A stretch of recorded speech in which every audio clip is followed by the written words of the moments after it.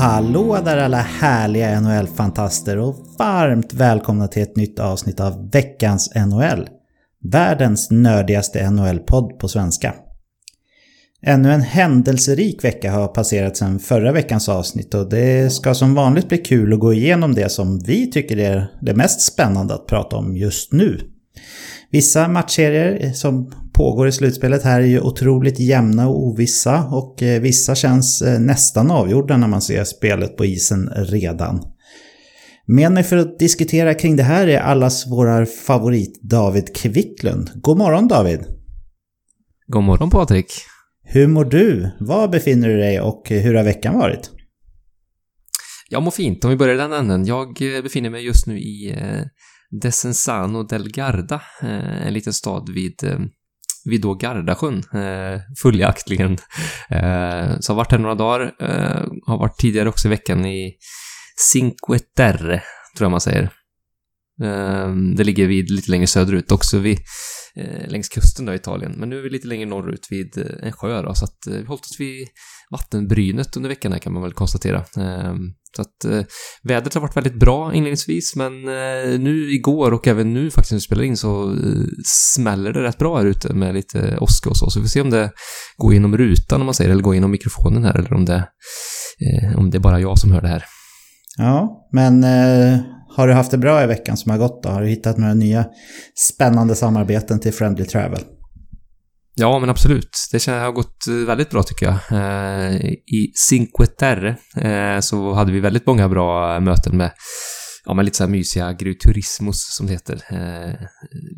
Lite mer lantlig form av bed and breakfast kan man väl konstatera. Så det kändes riktigt bra. Även här tycker jag.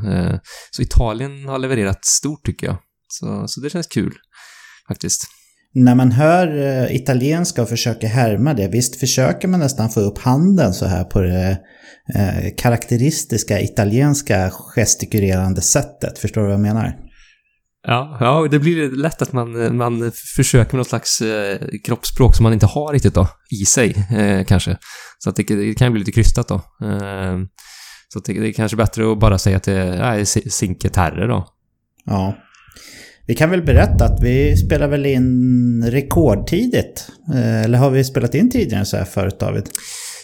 Jag tror vi har spelat in typ den här tiden en annan gång. När jag var i Spanien här tidigare i våras. Då var det typ den här tiden runt 6:30. Men nej, det här är ju ganska tidigt. Det får man ju tillstå.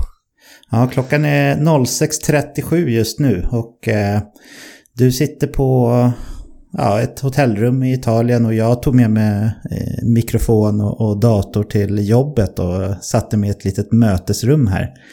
Tyvärr så glömde jag ta med mig det här stativet liksom eller bordsfästet som jag fäster stativet till micken i. Så jag får sitta och hålla i micken här idag. Jag hoppas att ljudet blir okej i alla fall. Men det är skönt David att det gick bra att hitta en tid ändå, trots att du är ute och flänger och jag har min långa jobbvecka här och allting. Så det känns skönt tycker jag att vi ändå får till en inspelning här, eller hur? Ja, verkligen. Det är skitkul att vi kunde pussla ihop det och trixa lite. Så att, det känns grymt roligt. Ja. Vi kommer ju såklart grotta ner oss ordentligt i alla 4 matchserier, men det har hänt lite andra saker i veckan som vi känner att vi vill ta upp. Så vi väcker liv i programsegmentet Snabba puckar och börjar alltså med det.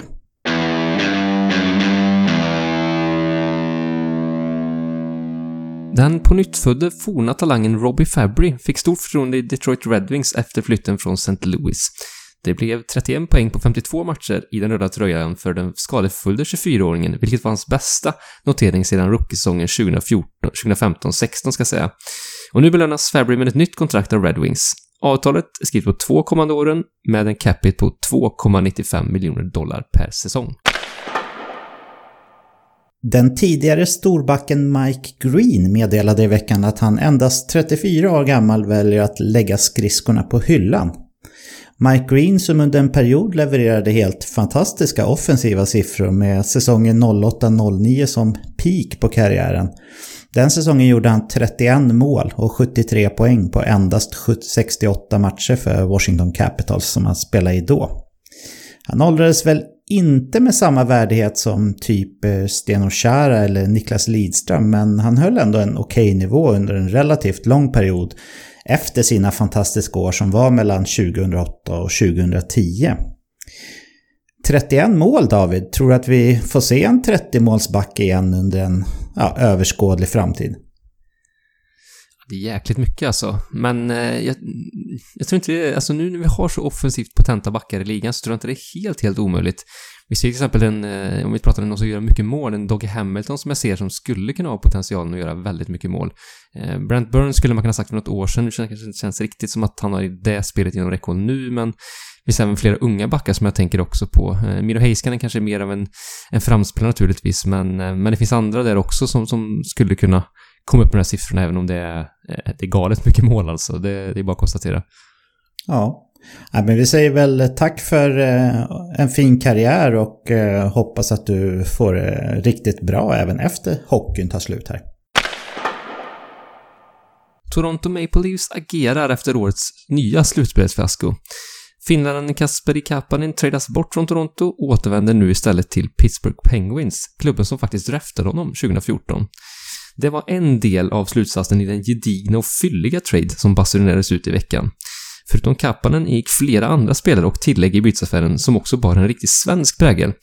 I Pittsburghs ägo hamnar förutom Kapanen Pontus Åberg som ska spela i KHL kommande säsong och 23-årige backen Jesper Lindgren som kommande säsong inleder i Modo. I Toronto hamnar ett första rundeval i årets draft, 15:e valet. Forwarden Evan Rodriguez, backen David Bursowski samt svenska talangen Filip Hollander som är utlånad till Luleå. Patrik, vem vann den här traden tycker du? Ja, det är väl lite att sparka in en öppen dörr och säga det uppenbara här att Toronto givetvis vann den här traden. Man brukar ju säga att det laget som får den bästa spelaren vinner alltid en trade, men i det här fallet så stämmer det inte tycker jag. För ett första val i årets draft så pass högt upp som val nummer 15, då kommer man kunna få en riktigt bra talang. Och sen så har vi ju en hel del annat smått och gott där också som faktiskt kan bli riktigt bra. Och plus att det här ju frigör lite löneutrymme för Toronto, någonting som de är i skriande behov av. Inte minst eftersom att de förmodligen är ute efter att förstärka sin backsida tror jag inför nästa säsong. Sen så har jag ju inte sett någon som har varit positiv riktigt till den här traden från Pittsburghs sida, men jag vill inte vara djävulens advokat, men på något sätt så förstår jag ändå GM Rutherford varför han gör den här traden. För om vi bara tänker på första valet här, vad det är värt för Pittsburgh, så är det värt ingenting skulle man kunna säga. För de måste vinna här och de måste vinna nu liksom. Det går inte att vänta på en talang i 1-2 år. Då kan det vara för sent, utan under den här tiden som man har Crosby och Malkin i laget, då måste man göra allt vad man kan för att vinna. Och på så sätt så är inte det här första valet värt någonting för dem, för de kommer ju ändå gå under få genomgå en lång, tung rebuild när Crosby och Malkins karriär börjar närma sig sitt slut så att säga. Nu får man in Kasperi Kapanen som jag tror inte att vi riktigt har fått sett hans offensiva topp eller potential än, för att han har inte riktigt fått den chansen i Toronto. Han har väl varit uppe i första andra kedjan korta perioder bara, men han har inte riktigt fått den chansen. Och i och med att Pittsburgh ändå ger upp mycket för att få in honom nu, så tar jag för givet att han faktiskt kommer få chansen att spela med antingen Malkin eller Crosby. Och det kan bli riktigt bra faktiskt. Sen är jag ju kritisk till att jag tror att man hade kunnat fått en ännu bättre spelare för samma utbyte. Men man var sugen på Kapanen, och jag kan säga att jag förstår traden från Pittsburghs sida, även fast jag tycker att Toronto är vinnare här. Hur känner du? Nej, jag håller helt med där. Det känns som att Kapanen är... Jag håller med om att det känns som att han har en större potential än han har fått ut. Han har också matchat sin ganska defensiv roll i Toronto, spelat så mycket boxplay och sådär, och det har gjort bra stundtals, men jag tror precis som du att han har mer offensivt att få ut i sitt spel, så det ska bli spännande att se, men med det sagt så känns det som att Pittsburgh kanske slänger bort lite för mycket, lite för lättvindigt här, faktiskt lite för hastigt, och det är väl Rutherford har ju inte direkt gjort sig känd för att ha tålamod som sin främsta egenskap senaste säsongen här, så att det här känns lite som ett prov på det igen här. Så att nej, jag håller med att Toronto gör en riktigt bra trade här.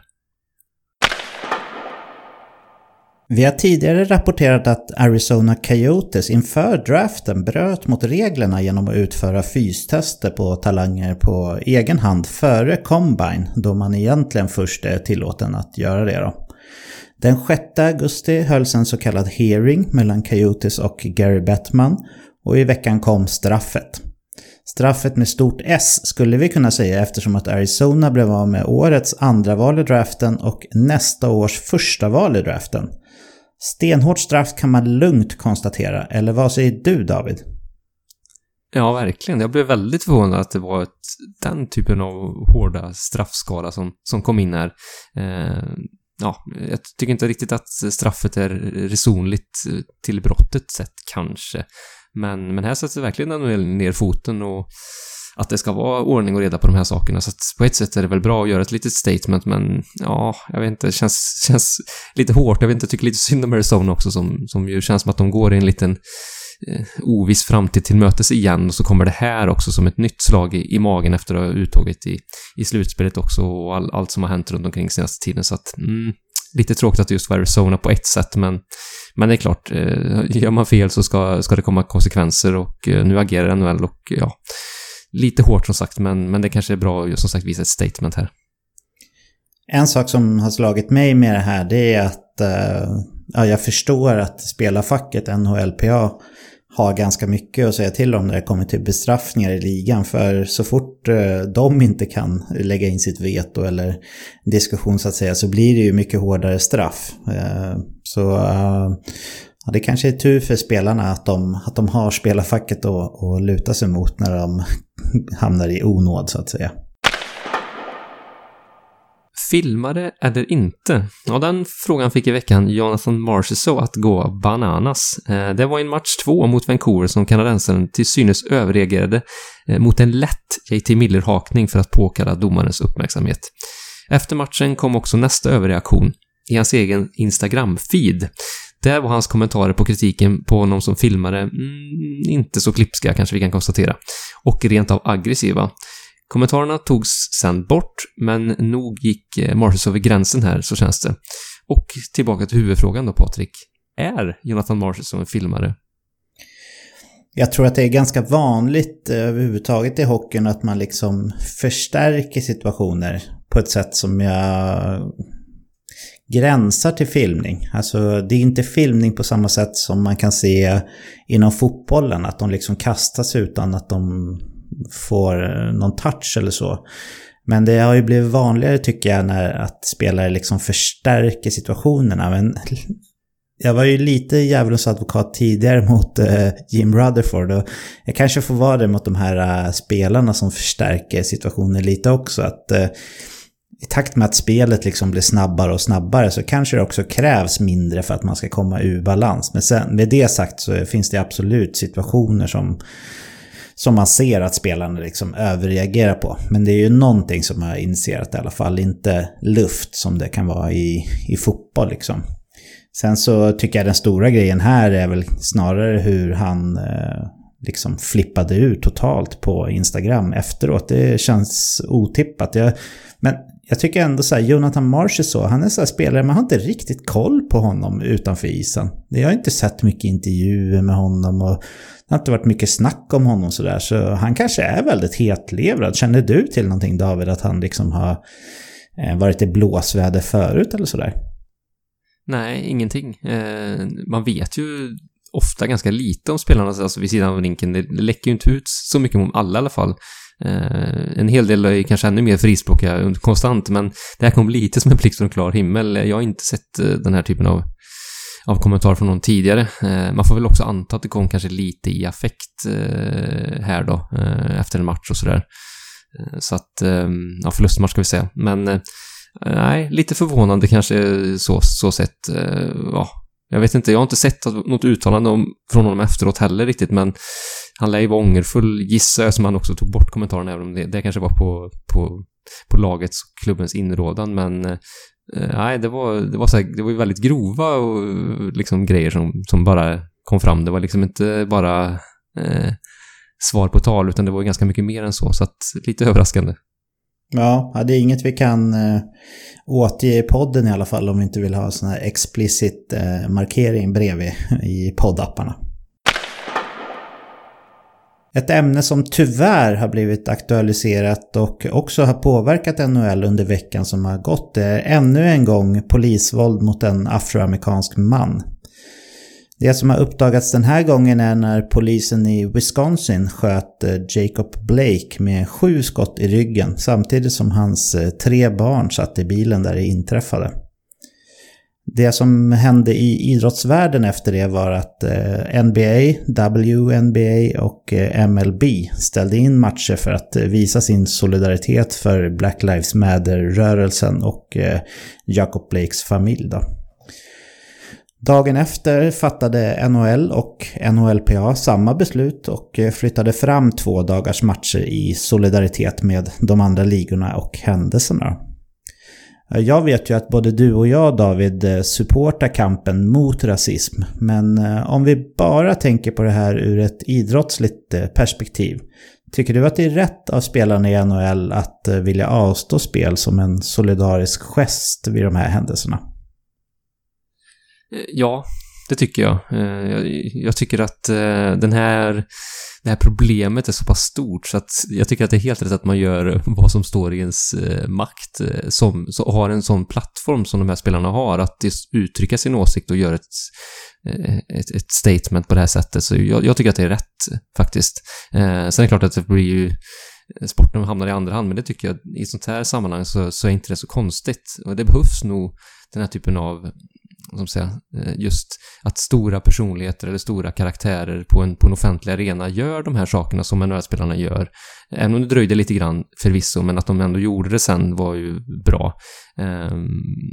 För det är väldigt många som tittar, det är väldigt många som ser upp de här, har dem som förebilder och så vidare. Så att de här, att spelarna och offentliga personligheter går i bräschen för kampen mot rasism tror jag betyder väldigt mycket. Och för att det ska få någon effekt så behöver det också nå ut i bruset, och då är det till syvende och sist ganska stor åtgärd som krävs, exempelvis genom att ställa in matcher. Så att jag tycker det var helt rätt beslut. Mm. Jag håller med i allt som du säger där, David. Och vi fortsätter lite på samma spår, tyvärr får vi säga då.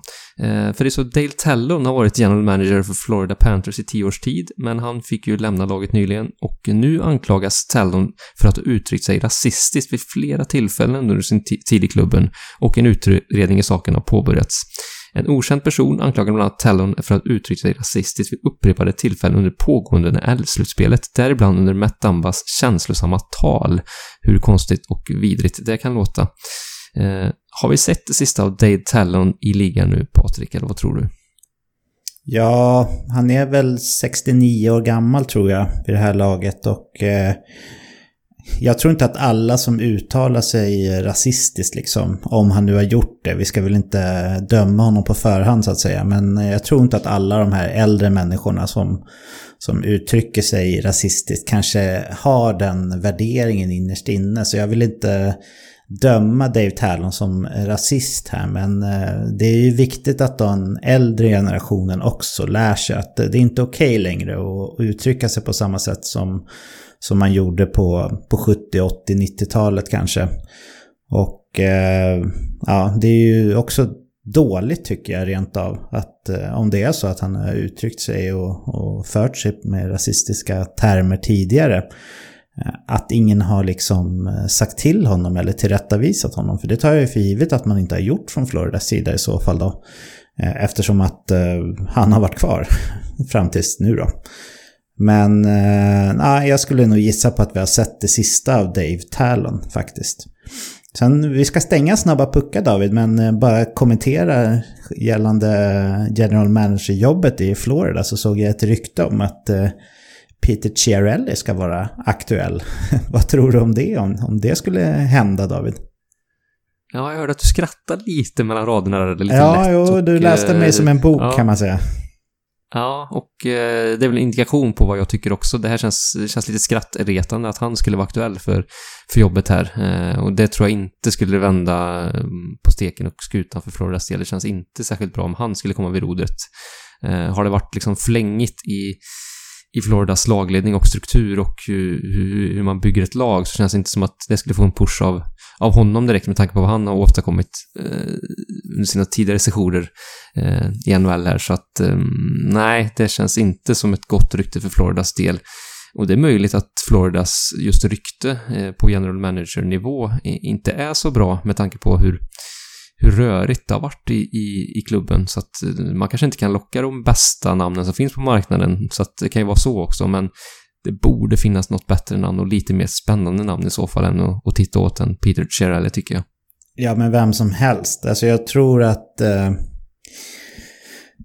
95% av alla våra lyssnare skulle göra ett bättre jobb än Chiarelli om de bara fick hjälp med liksom den juridiska texten i kontrakt och sådär. Men när det kommer till själva drag och sådär så är jag helt övertygad om att 95 är ju förmodligen i underkant kanske. För han var riktigt dålig i Edmonton. Och nu får vi se här ifall man väljer att byta ut en rasist mot en praktsopa istället. Så lycka till Florida, säger vi när vi stänger veckans snabba puckar.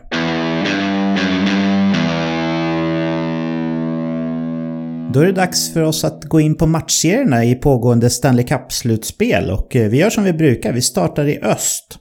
I matchen mellan Philadelphia Flyers och New York Islanders står det 2-1 i matcher till Islanders efter söndagsnattens 3-1-vinst. Jag tycker att Islanders var minst ett nummer för stora för Philadelphia i den här matchen, och det ser ut som att jag underskattade Islanders som vanligt. Den här matchen är i och för sig långt ifrån avgjord, men Philadelphias stjärnor har fortfarande inte börjat göra mål, och gör de inte det så blir det nog en förlust för Philadelphia, skulle jag vilja påstå. Vad tror du, David? Nej, det är precis så. Flyers stjärnor, om man nu kan kalla dem det, fortsätter att underprestera, och då räcker inte bredden här mot ett tufft och tätt spelande Islanders som gör det väldigt bra. Så att jag instämmer i hyllningskören av dem, och underskattningskören av dem får jag bara finna mig i att inställa mig i också. De gör det väldigt bra i den här matchen så här långt. Imponerande spel. Semyon Varlamov hade en lite sämre match i match 2, men studsade tillbaka fint här i match 3, så att det är också ett väldigt gott tecken att han är påslagen igen här. Så att det känns väldigt stabilt och homogent och spelar med stor självförtroende Islanders fortsatt, medan som sagt, Flyers känns som att de har stora problem, just att de inte får igång sina stjärnor som ska leverera. Det blir ju ett stort problem liksom. Nu hade man de glimtade till i match 2 några av dem, men jag menar, Travis Konechny, Claude Giroux och James von Riemsdyk har inte gjort ett enda mål än i slutspelet här, så att då blir det ju klurigt att slå ut ett så defensivt skickligt Islanders. Ja, jag såg ju matchen som var här en natt till och från under tiden som jag jobbade, och jag måste säga att jag blev positivt överraskad över New York Islanders ändå. Jag tar för givet att det är tråkigt att kolla på dem, men det var det faktiskt inte den här matchen. De spelade riktigt bra. De tryckte ner Philadelphia i egen zon under långa stunder. Det man annars tänker på New York Islanders är ju att de kanske spelar ett stabilt försvarsspel och går mycket på kontring och sådär. Och sådana tillfällen fanns det såklart också i matchen, men jag blev väldigt imponerad över deras sätt att trycka ner Philadelphia och skapa långa perioder med liksom hårt tryck i anfallszon. Och jag tycker den här 3-1-resultatet som det blev var ju snarare i underkant, och trots att det var Philadelphia som gjorde första målet. Det var ju Tyler Pitlick som gjorde det, så det visar ju också att det är inte stjärnorna som levererar då. Men vad ska vi tro här då, David? Det är ju 2-1, det är långt ifrån avgjort den här serien. Tror du att Philadelphia kan komma igång och liksom skaka om Islanders? Eller tror du att Barry-Trotz ledda laget kan liksom fortsätta och plöja fram som en ångvält här under slutspelet? Jag vill ju tro att Flyers ska vända med tanke på mitt tips och hur förnedrande det är för mig att Islanders fortsätter att pröva mig fel så att säga. Men mycket tyder tycker jag på att Islanders går en seger till mötes här. Som sagt, det är bara 2-1 matcher, så mycket kan hända. Men prognosen känns verkligen så. Det känns som att man har spelat med så bra självförtroende, och också som sagt att Flyers är i så skriande behov av hjälp från sina offensiva stjärnor. Och det är inte bara att trycka på en knapp och hitta sitt spel och hitta sitt självförtroende. Så att jag tror att det kommer ta för lång tid för dem att komma igång, och då är det redan för sent som det känns. Så att jag tror att det lutar verkligen åt Islanders här, måste jag faktiskt tillstå. Ja, det kan ju bli så också när du och jag har lite positiva tongångar kring New York Islanders, så kanske det vänder för dem. Då kanske de blir dåliga helt plötsligt, för vi brukar ju vara kritiska, eller åtminstone skeptiska till deras eventuella framgångssaga. Men ja, jag blev väldigt imponerad i alla fall av dem under nattens match här, och vi får se. Det känns, jag har ju också tippat på Philadelphia i den här matchen, och det känns svajigt just nu, kan jag lugnt konstatera. Det är så många spelare i Islanders som är liksom bra. Inte superbra, men bra liksom. De har inte så många... vad är det man brukar säga? Man är inte starkare än den svagaste länken i kedjan eller någonting sånt där. Och av det jag ser i det här laget så har de inte så mycket till svaga länkar, utan till och med deras sån här Matt Martin och Cal Clutterbuck och såna här som liksom är ute för att spela destruktivt. De har ju faktiskt en del hockey i sig, och de följer ju Barry Trotz spelsystem bra, även de. Så det är ett starkt, brett lag det här ändå. Och det blir ingen lätt nöt för Philadelphia att knäcka den här. Sen är man ju otroligt imponerad av deras yngre backar här. Både Pulock och Pellet och även Taves tycker jag är riktigt, riktigt bra. Så ja, vi får se här hur det går. Hoppar vi över till mötet mellan Tampa Bay Lightning och Boston Bruins, så står det efter lördagskvällens match 3-1 i matcher, när Tampa Bay också vann matchen med just 3-1. Här vann ju Boston första matchen i serien, och därefter har Tampa tagit 3, inte enkla, men en väldigt enkel, och jag tyckte de var klart bättre senaste matchen också då. Målvaktsmatchen mellan Vasilevski och Halak ser just nu ut att bli en jordskredsseger för Vasilevski. Han ser mycket stabilare ut än vad Halak gör. Vad har du att säga om den här serien, David? Nej, jag instämmer till att börja med i målvaktsmatchen där. Halak har inte kommit upp i den nivån som krävs för att han liksom ska kunna sno matcher eller vara den tungan på vågen för Boston som ju krävs när man möter Tampa Bay.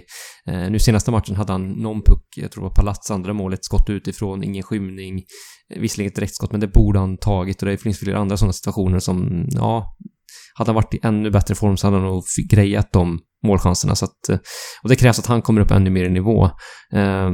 Så att sen Tampa börjar tugga igång, tycker jag. En sån som Braden Point ser ju rent av magisk ut vissa stunder, tycker jag. När han sätter fart genom mittzon, kommer de här 2-mot-1-längderna som han ju faktiskt har fått chansen att få också, ska vi säga, som Boston inte har lyckats stoppa, då är han ju sjukt skicklig alltså. Så att han tycker jag imponerat väldigt mycket, och det hela den kedjan tycker jag med Palat och Kucherov ser bra ut i den här matchen, så att de har överglänst faktiskt Bostons första kedje dito, så att det är också ett väldigt gott tecken för Tampa Bay här. Också just att Tampa fått igång sitt powerplay lite smått. Där har man haft ganska stora problem med slutspelet, men nu gjorde man ett mål här nu, och det visar kanske lite turmål från Victor Hedman och även några mål i matchen dessförinnan, så att det kan visa sig riktigt för dem också, så att det känns som att mycket börjar få falla på plats för Tampas del, och för Boston inte så mycket, tycker jag. Första sidan som sagt haltar lite grann. Jag vet inte status på Pasternak riktigt där. Marchand har varit bra, men och Bergeron också helt okej. Men det bredden tycker jag inte riktigt levererar, och då blir det tufft mot det här Tampa-laget. Ja, jag är lite förvånad över att Tampa Bay till synes har ganska lätt mot Boston Bruins. Jag trodde ju faktiskt på Boston i den här matchen, och det ser ju också ut att det ser också väldigt svajigt ut, helt klart. Men jag kommer ihåg när Tuukka Rask åkte hem, och du och jag diskuterade, och jag var inne på att det inte var någon större fara för Boston om Rask åkte hem. Och du var lite mer reserverad där och sa att men jag håller nog Rask ändå ett eller ett par snäpp över Jaroslav Halak. Nu när Halak liksom har fått tagit ansvaret på helt egen hand, så tycker jag tyvärr att han har vikit ner sig och svikit sitt lag lite grann. För utöver att han har släppt in vissa lätta mål, så tycker jag inte att han utgör ett säkert intryck på isen heller. Han är sen in i många situationer. Och jag tror att det är sånt där som påverkar ett lag väldigt, väldigt mycket. Jag tror att det känns otroligt frustrerande och inte känna sig trygg med att ens målis ska ta det som han ska ta. Liksom. Utan man måste hela tiden så här täcka skott lite extra, och bara det kan ju göra att det blir konstiga styrningar och studsar som det blev på... Det var väl på... Var det på Per Lindholm som ja, det stämmer. Ja, hans byxa typ. Ja, den studsade liksom och gick som en lobbåge över Halak in i mål. Och sådana där mål, de kan faktiskt bero lite på att spelarna känner sig osäkra. Nu var det visserligen i powerplay då. Så att spelarna ska väl försöka täcka skott där. Men jag tycker att man ser det i övrigt också. Så ja, jag vill inte säga att Halak är den enda orsaken till att Tampa Bay ser ut att gå mot vinst i den här serien. Men jag vill ändå påstå att det är en ganska stor avsaknad av Tuukka Rask. Så där får jag ge dig rätt, David, helt klart. Om vi bara tar för givet här, eller om vi leker med tanken att Tampa Bay vinner mot Boston. Det känns ju inte supertroligt just nu att Boston ska ta 3 raka segrar mot det här starka laget. Utan att Tampa Bay då kommer stå i en konferensfinal. Om jag påstår att Tampa Bay skulle ha betydligt svårare mot New York Islanders än mot Philadelphia Flyers, vad har du för kommentar till det påståendet då? Nej, men jag håller helt med. Om man tittar också historiskt vilka lag Tampa har haft problem med, så ser vi ett Columbus i år lite grann, absolut. Hade man ganska vissa svårigheter med dem, och även då såklart i fjol. Alltså de här tätt spelande lagen med som har ett riktigt bra struktur, en defensiv struktur som är svårgenomtränglig. Det har Tampa haft ganska så svårt med att luckra upp senaste säsongerna. Nu gick det ju vägen här mot Columbus, men det var ju efter som sagt vissa bryderier även där, så att Islanders kan skapa problem för Tampa potentiellt, och så att det är nog ingen drömmotståndare, även om det kanske ser ut så på pappret till viss del, så det skulle inte bli en lätt nöt att knäcka om det nu skulle bli dem, det tror jag inte.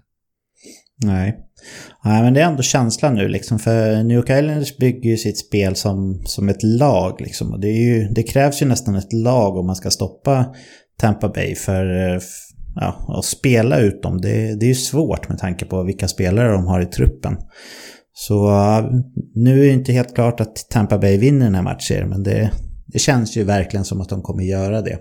Och jag tror nog att Tampa Bay går och hoppas lite grann sen i bubblan på att det blir Philadelphia faktiskt. Men visst är det så att konferensfinalerna, även de i öst, ska spelas i Edmonton, va? Ja, men som jag förstått det så är det så att då blir det en annan bubbla. Precis. Undrar om de stannar kvar i Toronto fram tills att den andra matchen är avslutad, eller om de åker direkt. För det är en annan sak som jag minns att jag har läst, är att familjerna får komma från och med konferensfinal och final då. Jag vet inte hur det funkar där med liksom karantäns bestämmelser och så, men det finns ju gedigna dokument som de följer, och säga vad man vill om de dokumenten, så har de ju fungerat väldigt, väldigt bra hittills, med tanke på att det inte har varit något problem med viruset i bubblan då. Så men det kan nog vara lite morot också kanske för lagen, att de ska få träffa sina familjer om de går vidare. Det får man ju såklart göra om man åker ut också, men att man liksom har chansen att vinna Stanley Cup och träffa sin familj tror jag kan vara en morot. Om vi hoppar över till väst då och kikar in på serien mellan Vegas Golden Knights och Vancouver Canucks. Inför söndagsnattens match här, så stod det ju 1-1 i matcher. Och matchen som var i natt då, som avslutades precis innan vi började spela in det här, så vann Vegas. Det blev 3-0 till slut, och jag kan säga att det jag är mest överraskad över är faktiskt att Vancouver står upp så pass bra som man faktiskt gör mot det här näst intill kompletta Vegas-laget. Även fast nattens match var övertygande från Vegas sida.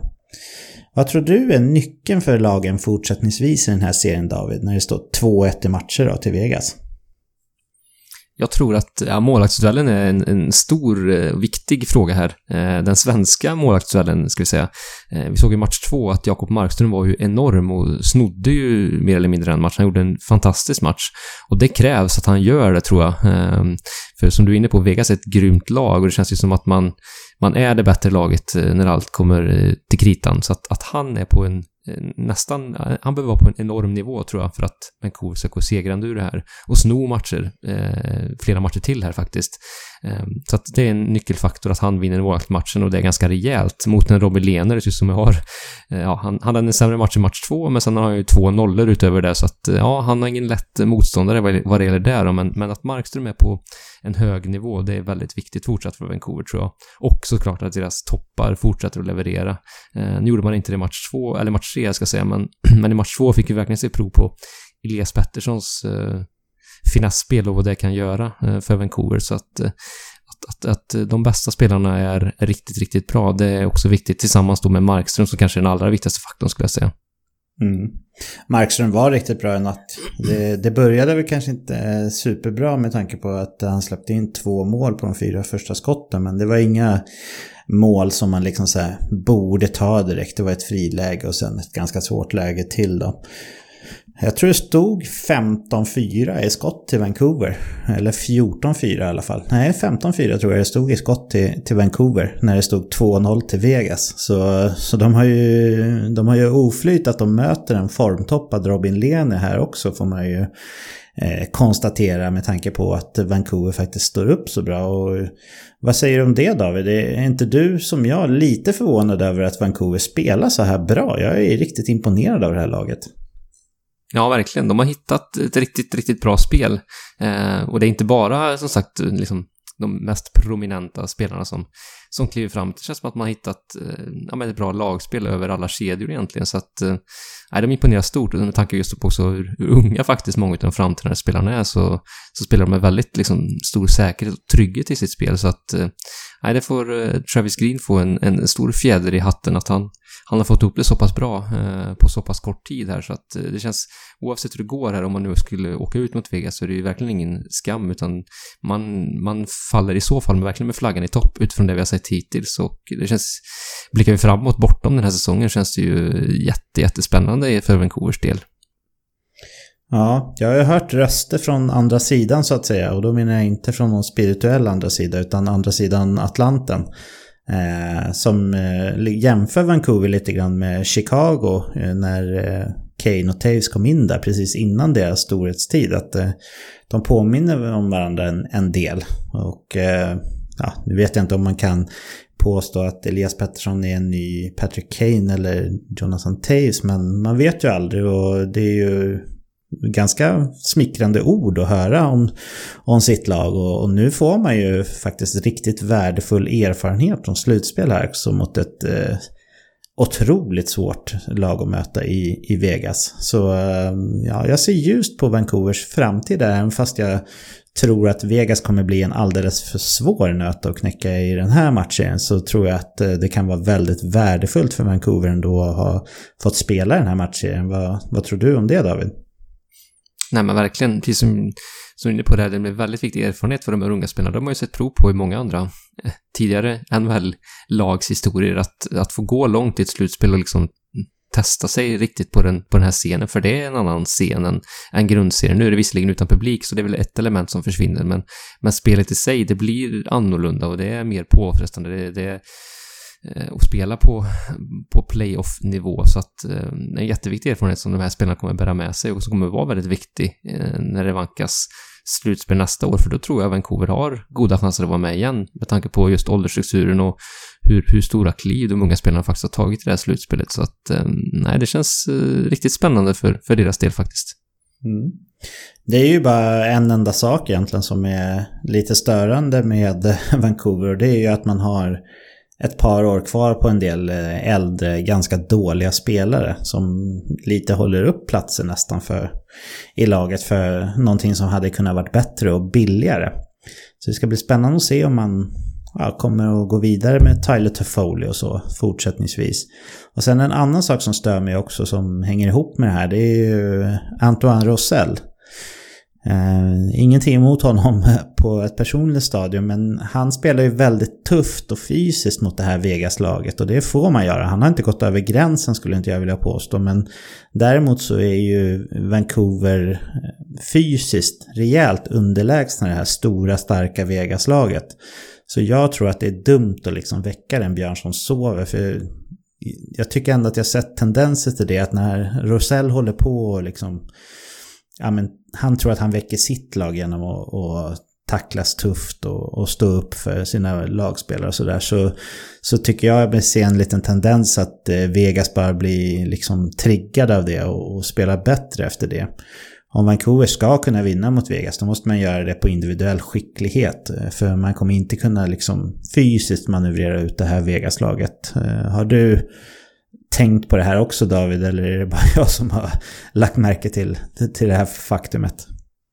Nej, men lite grann. Jag tror precis som du att det gynnar inte Vancouver att det blir lite smutsigt spel. Det tror jag inte heller, utan man har de här individuellt skickliga spelarna, de här finassspelarna i Elias Pettersson, Quinn Hughes, Brock Besser med flera som just bygger sitt spel på skicklighet till största del. Så att, och de trivs ju kanske inte jättebra de gör det riktigt bra i tättrafik, men det är inte där de är som allra bäst när det blir som sagt lite smutsigt spel. Så att jag håller med dig, blir det den typen av matchserie, det tror inte jag heller gynnar Vancouver faktiskt.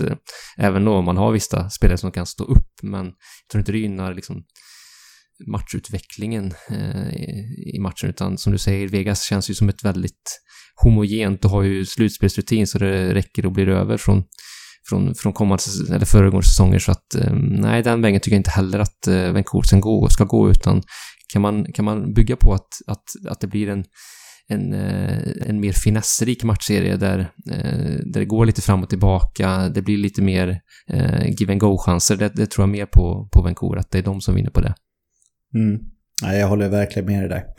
Både du och jag har ju tippat Vegas som Stanley Cup-mästare till slut i våran bracket, och jag känner mig ganska trygg med att Vegas kommer att vinna den här matchen i alla fall, även fast Vancouver har varit betydligt bättre än vad jag trodde. Känner du dig också trygg med ditt tips här, David? Jo, men det gör jag faktiskt. Nu har de också 2-1 i matcher, och visst, det har flängt lite fram och tillbaka, men det känns som att man är det tyngre laget över en 7-matcherserie, så att känns ändå relativt tryggt, även om allt kan hända, men det känns ganska bra just nu med det tipset. Sista serien att ta upp är den mellan Colorado Avalanche och Dallas Stars. Där har vi talande stund en 2-1-ledning i matcher till Dallas efter att Colorado tog en riktig do-or-die-seger i senaste matchen innan uppehållet då. Dallas fortsätter att göra många mål, David. Är du lika förvånad som jag är över det faktumet? Jag är otroligt förvånad att det fortsätter så, och nu är det ju det är liksom ingen tillfälligt, inget bara någon engångsföreteelse, utan nu har de ju visat under många matcher i följd, så att de har verkligen hittat ett väldigt oväntat stäm i offensiven från liksom väldigt många klubbar och håll som förvånar. Det känns som att alla mer eller mindre, eller väldigt många är igång med sin offensiva produktion, och det förvånar mycket. Och kul att se en sån som Dennis Gurianov, att han fortsätter göra mål. Han har ett väldigt speciellt direktskott. Han gjorde mål på det i senaste matchen också, tror jag. När han liksom från ganska långt ner i cirkeln i powerplay har han en enorm bussa och skjuter väldigt snabbt med väldigt kort ansats och så att ett fascinerande direktskott som jag tycker alla kan titta in på, speciellt kan ni som spelar hockey då kanske kan lära sig av. Det ser svårläst och svåranalyserat ut för en målvakt utifrån en novisanalys som jag gör här från målvaktshåll, så att han har imponerat stort med flera, så att nej, Dallas enormt skickligt framåt helt plötsligt, och det såg man ju inte komma för några veckor sedan, så att nej, de har imponerat stort. Sen tappade man ju tyvärr för deras del och förra matchen, annars hade man ju varit på väg som sagt mot en 3-0-ledning, och det hade varit svårt där för Colorado att vända på, så att det var ju en enormt viktig vändning för deras del. Ja, svårt och svårt. Det är ju nästan till historiskt när det väl blir en vändning av en 3-0-seger. Det händer inte så ofta. Det har väl varit 3-4 gånger i NHLs historia eller någonting sånt där, har jag för mig att jag läste förut. Så ja, det var en riktig do-or-die-seger för Colorado, och vi ska väl gå in lite på Colorado strax, men när vi pratar om Dallas här så får man ju ändå konstatera att det här slutspelet har varit Miro Heiskanens stora coming out party, eller hur? Ja, verkligen. Han är ju en motor, en dynamo för offensiven på ett enormt sätt. Nu vet jag inte vad han står på. Står han på 15 poäng liksom. Så att, nej, han och tillsammans med John Klingberg, det är ju två stöttepelare, och framförallt då Heiskanen har ju imponerat stort här. Han flyger fram på isen och hittar passningar som få andra ser, och nej, där har ju verkligen Dallas en guldklimp, och att han kan ta ytterligare ett steg i sin utveckling nu, det är ju båda är väldigt gott faktiskt, både för det här slutspelet och även fortsatt framåt för Dallas del, så att nej, han har ju varit en gigant helt enkelt. Ja, verkligen, och det har ju minst sagt uppmärksammats i Nordamerika också. Det har ju varit mycket snack under säsongen här som har gått om Quinn Hughes och Cale Makar, att det är de två backarna som kommer dominera liksom under en lång period framöver och prenumerera på Norris Trophy-inrättningar. Men nu känns det som att Miro Heiskanen har tagit klivet in i den skaran när det kommer till status, att det liksom är Makar, Hughes och Heiskanen. Vad tror du då? Tror du det har ingenting med den här matchen att göra, men tror du att det kan bli Makar, Hughes, Heiskanen och Dahlin till slut, eller hoppas på för mycket? Nej, men det känns som att Dahlin skulle kunna kastas in i den här leken också. Han har absolut potentialen. Man glömmer bort lite de här lagen faktiskt, får jag säga, de som inte är med i bubblan nu och inte spelat på ett tag, men Dahlin hade ju också en bra säsong i ett återigen svajigt Buffalo, men kan de få lite stäm där i den organisationen, så absolut, då tror jag han kan hamna i det här fina sällskapet också, även om det känns lite långt bort just nu, men det är absolut inte omöjligt med tanke på den potential han har, och den faktiskt har visats på en hög nivå. Nu är de här spelarna kanske lite längre fram, men jag menar, han är otroligt ung, så att Dahlin kan mycket väl hamna i den där fina gruppen av Norris framtida kandidater faktiskt. Mm. Och Colorado då, där är det ju, ska man säga, de rätta spelarna som levererar stort. Det är ju McKinnon, det är Rantanen, det är ju Makar främst. Någon som kanske har minskat sin produktion lite grann jämfört med tidigare matcher är ju Nazem Kadri. Han var väl aningen bättre innan den här serien mot Dallas, men det kan ju vända, och det är väl kanske där som jag skulle säga att den största skillnaden har varit hittills i den här matchen, att förvånande nog att Dallas bredd har varit betydligt mer produktiv än vad Colorados dito har varit, så jag är förvånad över det. Men tror du att de här stjärnspelarna kan ta ytterligare ett kliv framåt och Colorado faktiskt utmanar Dallas på riktigt i den här matchen, eller tror du att det finns en större möjlighet för dem att ta den här matchen om det är bredden som kliver fram från och med nu? Ja, jag tror att alltså, de offensiva, alltså stjärnspelarna i Colorado de är otroligt skickliga, så att, och Nathan McKinnon, vilket slutspel han har, så att han driver verkligen ett laget. Så det känns som att det är nog de som blir tungan på vågen för Colorados del, mer kanske än breddspelarna trots allt. Andrei Burakovsky har gjort det bra, fortsatt, han gjorde ett snyggt mål senast, men det känns som att Rantanen, McKinnon framför allt känns som det är de två som leder laget, och jag tror att det hamnar ganska mycket på deras bord att faktiskt vända den matchen till syvende och sist faktiskt. Och det kan de mycket väl göra med tanke på hur enormt bra framförallt McKinnon har varit, så är inte det någon omöjlighet på något vis, men jag tror framförallt att det är toppspelarna som ska göra det för Colorado i den här matchen faktiskt. Vi var ju inte ensamma om att tippa på Colorado i den här matchen, kan man ju säga. Hur känns ditt tips nu? Tror du fortfarande på Colorado, eller är du rädd för det här Dallas Stars-laget? Jag är så förvånad över Dallas fina form, och det man presterar på isen är grymt imponerande, men jag står ändå fast vid mitt tips. Det känns som att Colorado, den här vinsten nu var ju otroligt väsentlig, som vi var inne på, men jag tror, och det kan visa sig väldigt viktigt mentalt att man fick den. Nu är man inne i det.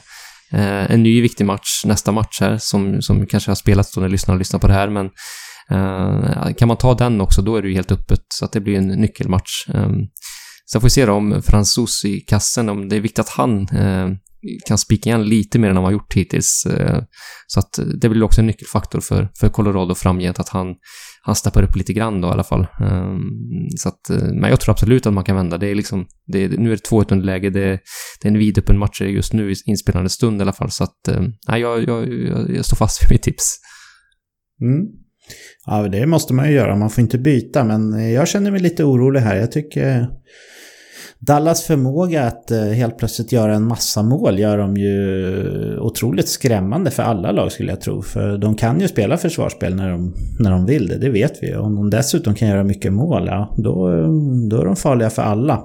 Så jag känner mig lite orolig för mitt tips här, men det är klart att precis som du sa, David, att match 4 här kommer ju vara otroligt avgörande, tror jag, för fortsättningen av serien. Vinner Dallas den så blir det svårt, inte omöjligt, men det blir svårt för Colorado att vinna 3 raka. Och vinner Colorado den, då är det ju helt öppet. Det kan sluta hur som helst. Men även här så tycker jag att målvaktskampen hittills, precis som du var inne på lite grann mellan raderna där, David, det har vunnits av Dallas Stars då, och Anton Khudobin. Vi ska ju komma ihåg att det är ju båda lagens 1B-målvakter från grundserien som står här, eftersom att det är skador på deras 1A-målisar. Så det, ja, man kan inte kalla dem backup direkt, för det är ju både Dallas och Colorado är ju 2 sådana här lag som alternerar målisar ganska mycket, som väldigt många lag gör nu. Men den är också viktig, målvaktsmatchen här mellan Franzos och Khudobin, och vi får se hur det går helt enkelt här framöver. Nu har vi gått igenom alla 4 matcher och pratat lite grann om dem, och när vi hörs igen om en vecka då kanske de här är slut. Vi får se, det går ju undan i det här slutspelet, har vi tidigare också kunnat konstatera. Men vi lämnar de här matcherna och hoppar vidare. Jag har ju haft en stigande form i You Crash the Game-utmaningen som David har knåpat ihop här i våran slutspelsspecial av You Crash the Game. Vi får se vilket lag det kommer att handla om idag och hur min dagsform ser ut när jag lämnar över taktpinnen till dig, David, och rullar jingeln för You Crash the Game. Buckle up for the hardest hockey challenge ever seen on Earth with your host, Mr. David Quicklund. Are you a loser, or will you get your name in the Hall of Fame?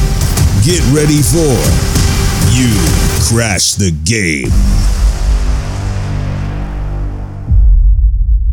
Ja, tackar. Ja, du var ju en storstilla. Det var lite så här, vad ska jag säga, Conn Smythe-vibbar på dig förra omgången av You Crash the Game här, Patrik. Så att nu är det lite upp till bevis här. Det är den finaste komplimangen man kan ge en hockeynörd, är det inte det? Ja, men typ, ska jag säga. Speciellt i slutspelstider. Så att, nej, nu du är på en hög nivå nu. Så fallet kan ju bli stort också, ska ju sägas. Men du kan ju vara den som liksom bevisar motsatsen och visar att du är en liten slutspelsräv nu.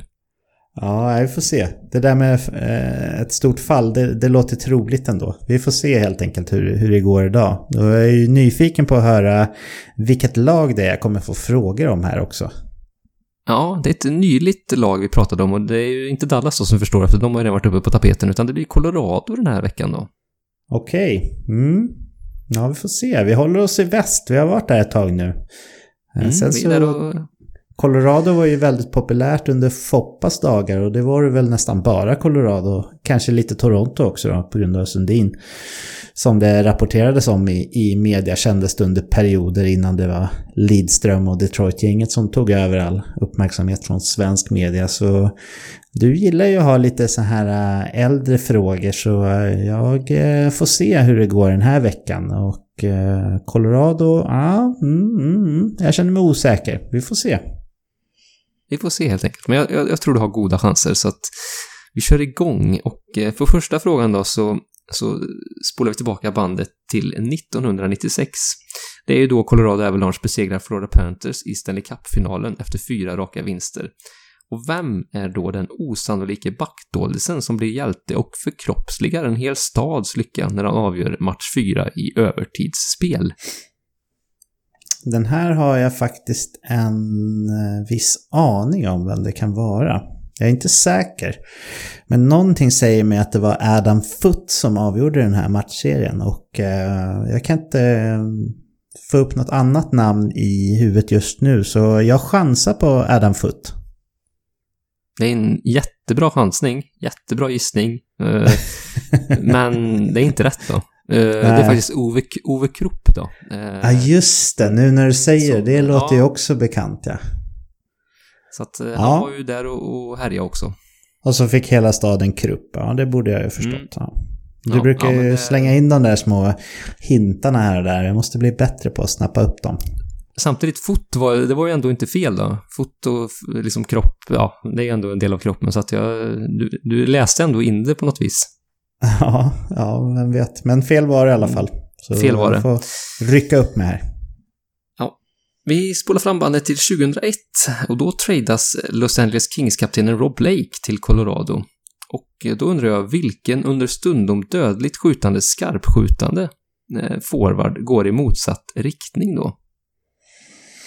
Ja, här har jag ett visst minne också. Och även din hint där med dödlig får mig att bekräfta mina egna tankar på att det var Adam Deadmarsh som gick i motsatt riktning. Kan det stämma?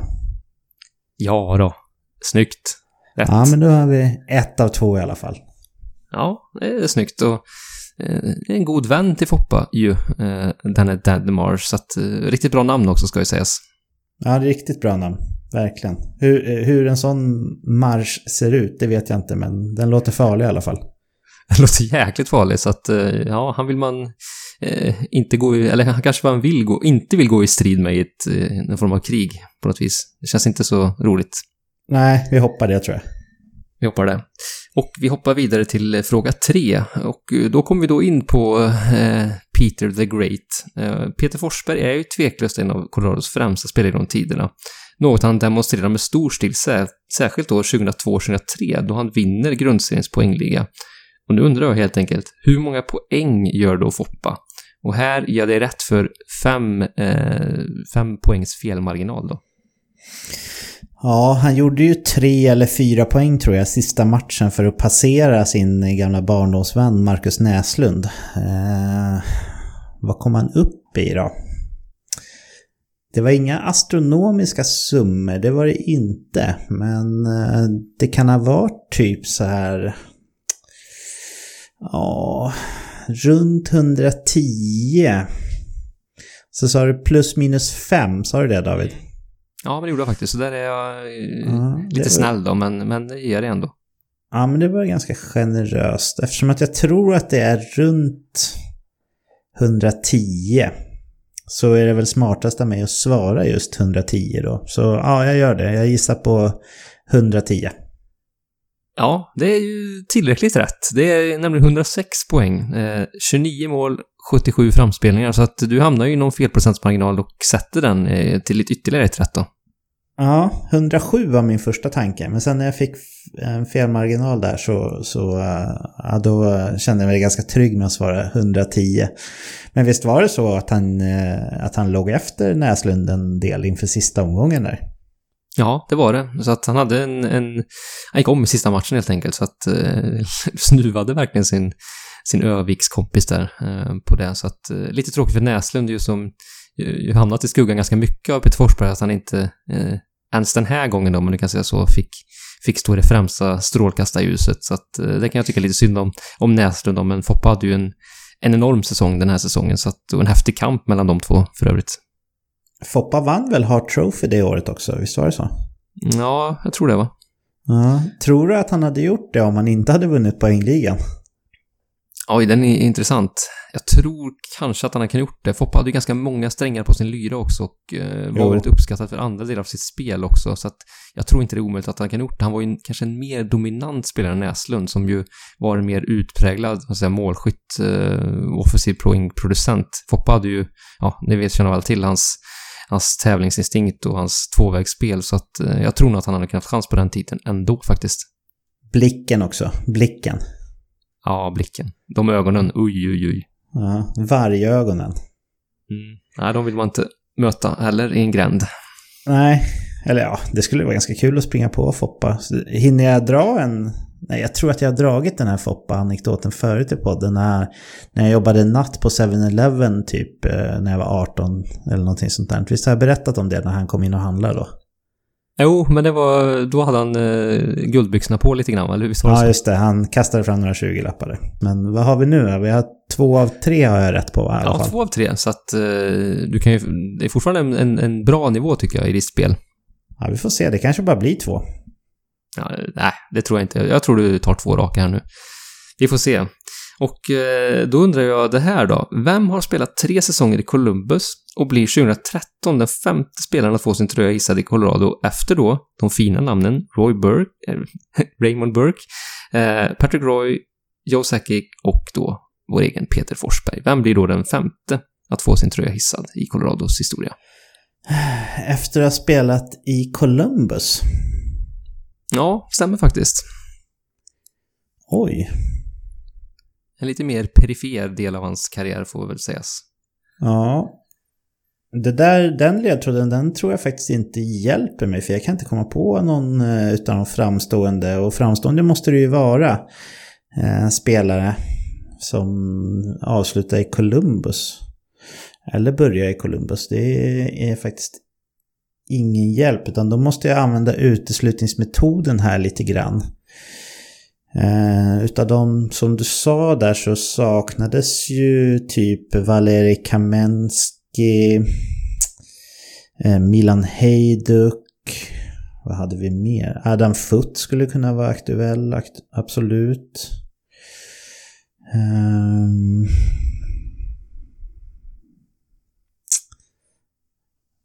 Ja, kom inte på några fler på rak arm.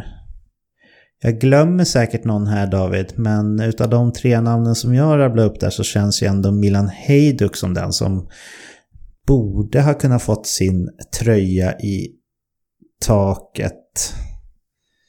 Var det 2013, sa du det? Ja, det stämmer. Det var då tröjan hissades. Ja, just det. Det säger ju egentligen inte så mycket om när han slutar spela heller. Men det borde ju ha varit någon som var med de där gyllene åren. Ja, men jag går på Milan Hejduk här, men det är en chansning. Ja, det är en jättebra chansning. Igen. Det är lite stolpe ut här. Det är ju, ja, det är ju det är stolpe ut. Du nämnde hans namn, och du har nämnt hans namn tidigare i frågeställningen här också. Det är ju Adam Foote här då. Ja, då skulle jag svarat han på den här frågan istället då. Ja, men det hade du gjort rätt i. Men nu gjorde du inte det helt enkelt, så att otur. Om Adam Foote hade haft sin karriär nu, då hade han inte varit någon tröja i taket spelare, tror jag. Vad tror du om det? Nej, det kan nog finnas en del där. Jag undrar hur hans underliggande siffror hade sett ut så. Det känns som att han passade väldigt bra in, ska jag säga, i den spelstil som var under Dead Puck-eran, inte minst på 90-talet, ja. Där det var storväxta backar och väldigt fysiskt spel, så att då funkade han ju väldigt bra. Men nej, dagens hockey så hade han haft svårt att hänga med, tror jag faktiskt. Ja, det gick jag bet. Jag tycker Hejduk hade passat bättre där uppe i taket. Men Fot får väl hänga där, det går bra. Men jag är på 2 av 2. Det skulle vara fint om jag hade 3 rätt i alla fall. Vi gnuggar geniknölarna här inför sista frågan, David. Och så håller jag tummarna för mig själv då. Ja, jag håller tummarna också. I sista frågan då är det i dagens Colorado-lag. Så finns det ju en mix av gammalt och ungt, artister och lagspelare. Och till den sista kategorin hör ju tveklöst den pålitlige svenskbekantingen Pierre-Edouard Bellemare, som gjorde sitt första slutspelsmål här om natten faktiskt i tom bur. Och han anslöt ju från Vegas Golden Knights före säsongen. Men vilken klubb var P-Eds allra första i NHL då han debuterade 2014-15?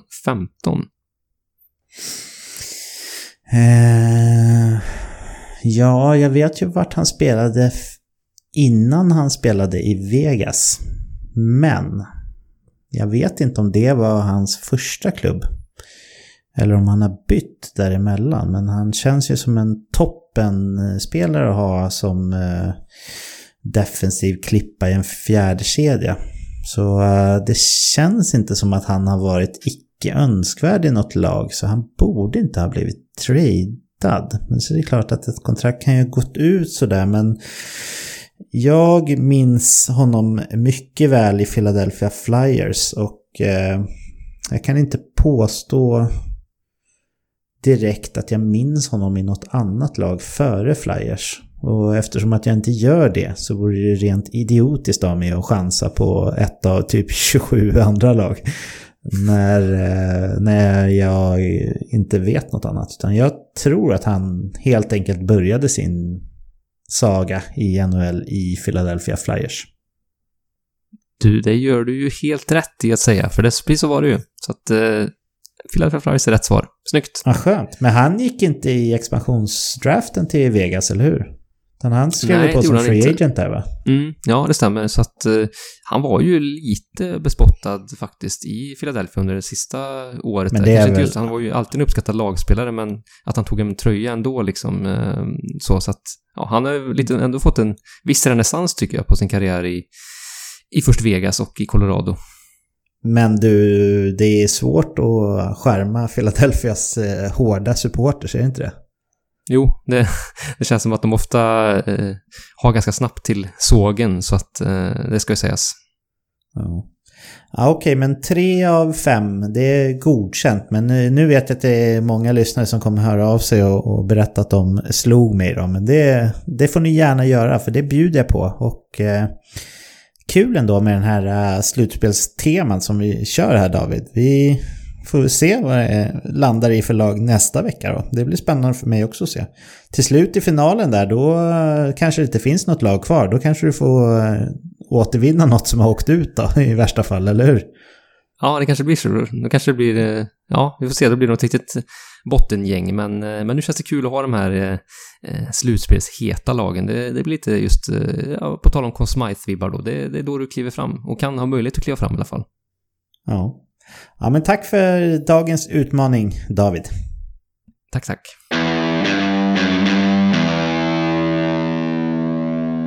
Då ska vi sy ihop dagens avsnitt och jag vill ju givetvis som vanligt tacka dig, David, för ett härligt samtal här tidigt på söndagsmorgonen. Det var energigivande och härligt som vanligt, trots att jag ju kommer direkt från ett 12-timmars pass här på natten.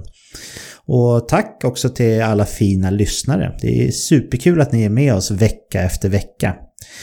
Kom ihåg alla de här vanliga sakerna som vi tjatar om. Följ oss på sociala medier, prenumerera på podden i din poddapp och gillar du verkligen oss så får du mer än gärna bli månadsdonator via patreon.com/veckansNHL, alltså patreon.com/veckansNHL. Det uppskattar vi såklart verkligen om ni vill göra. Nästa vecka är vi tillbaka som vanligt och det är ingen speciellt vild gissning att det förmodligen har hänt en hel del till dess också då. Men i och med det, David, så finns det faktiskt bara en enda sak kvar att säga, nämligen hej då! Hej!